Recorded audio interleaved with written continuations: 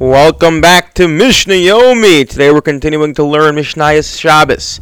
Perek, Ches, Mishna, Daled, and Hey.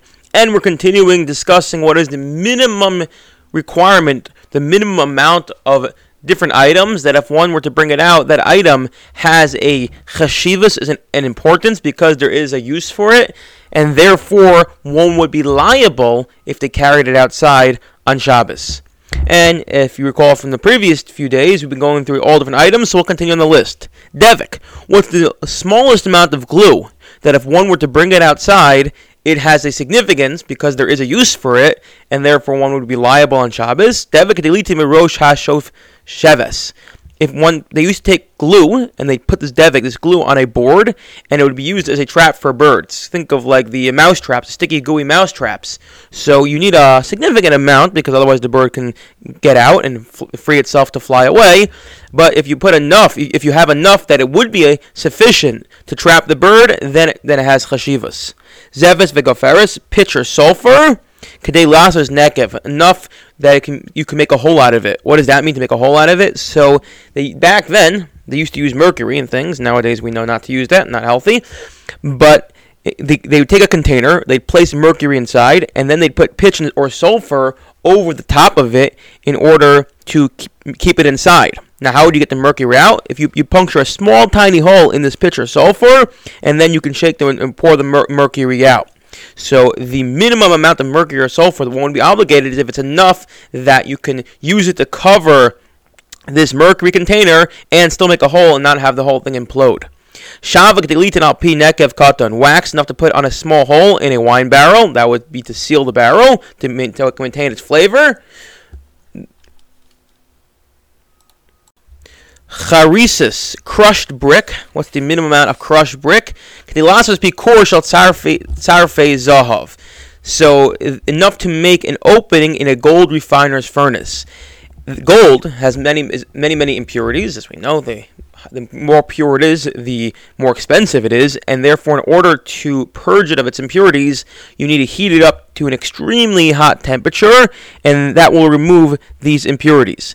They used to use a very special furnace that can make the gold and get the gold to have that high temperature, and then in order to fan the flames, they use what is called a bellow. A bellow is basically, it looks like a lung almost, and when you squeeze it, it produces a stream of air which will fan the flames.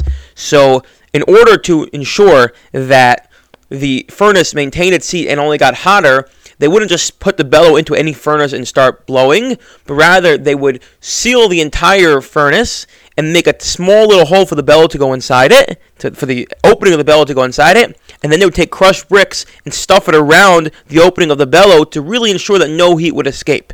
So crushed brick is enough to make an opening for the gold refiner's furnace, meaning to say to serve as the sealant around the opening, the bellow, so that we ensure that all the heat stays inside. You'd omer no kadei lasos pit put, to make a leg underneath this furnace. It's actually a smaller amount to make sure the furnace is upright. So if you need a repair in one of the legs of the furnace, you can use the crushed brick, and I guess to stabilize it. Subin, what about bran? Enough to put over the opening of the gold refiner's furnace to preserve the heat. Again, same furnace, you want to make sure that any opening, I guess where you put the gold inside, you need to cover over, so you would use bran. What about sid? Sid is lime, which is enough. Lime is it's a chemical that can be used to remove hair. So enough to remove hair on the smallest limb of a girl. So we're talking about a small little finger. That's that amount.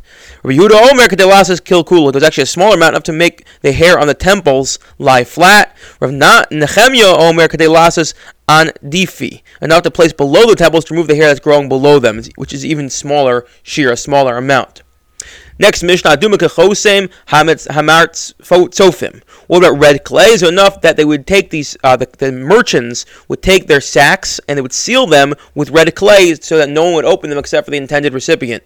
Divrei Rabbi Akiva Chamar no Kechosim Hageres. Not for the sacks, but rather to seal letters again, so no one would open them. Zevel v'chol hadak kadei lezavel klech shel kruv. Manure and fine sand, enough to fertilize a cabbage stalk. Enough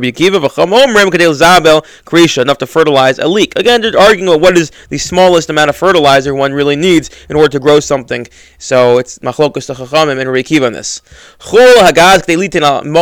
Kaf sid, coarse sand enough to make a full trowel of lime to form a plaster. That in order to form plaster, you need different ingredients, and part of it was lime. It's coarse sand.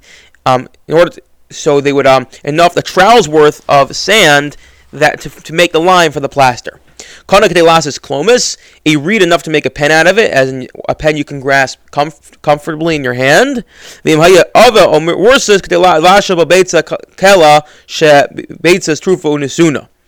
if it's a broken reed? So if it's a broken reed that's thick enough, or a reed that's thick, very thick, so it can't be used as a pen, so it's enough that you can cook something that's the most easily one of the more easily cooked items, which is going to be a chicken egg. A chicken egg is thin enough that it cooks faster than other eggs.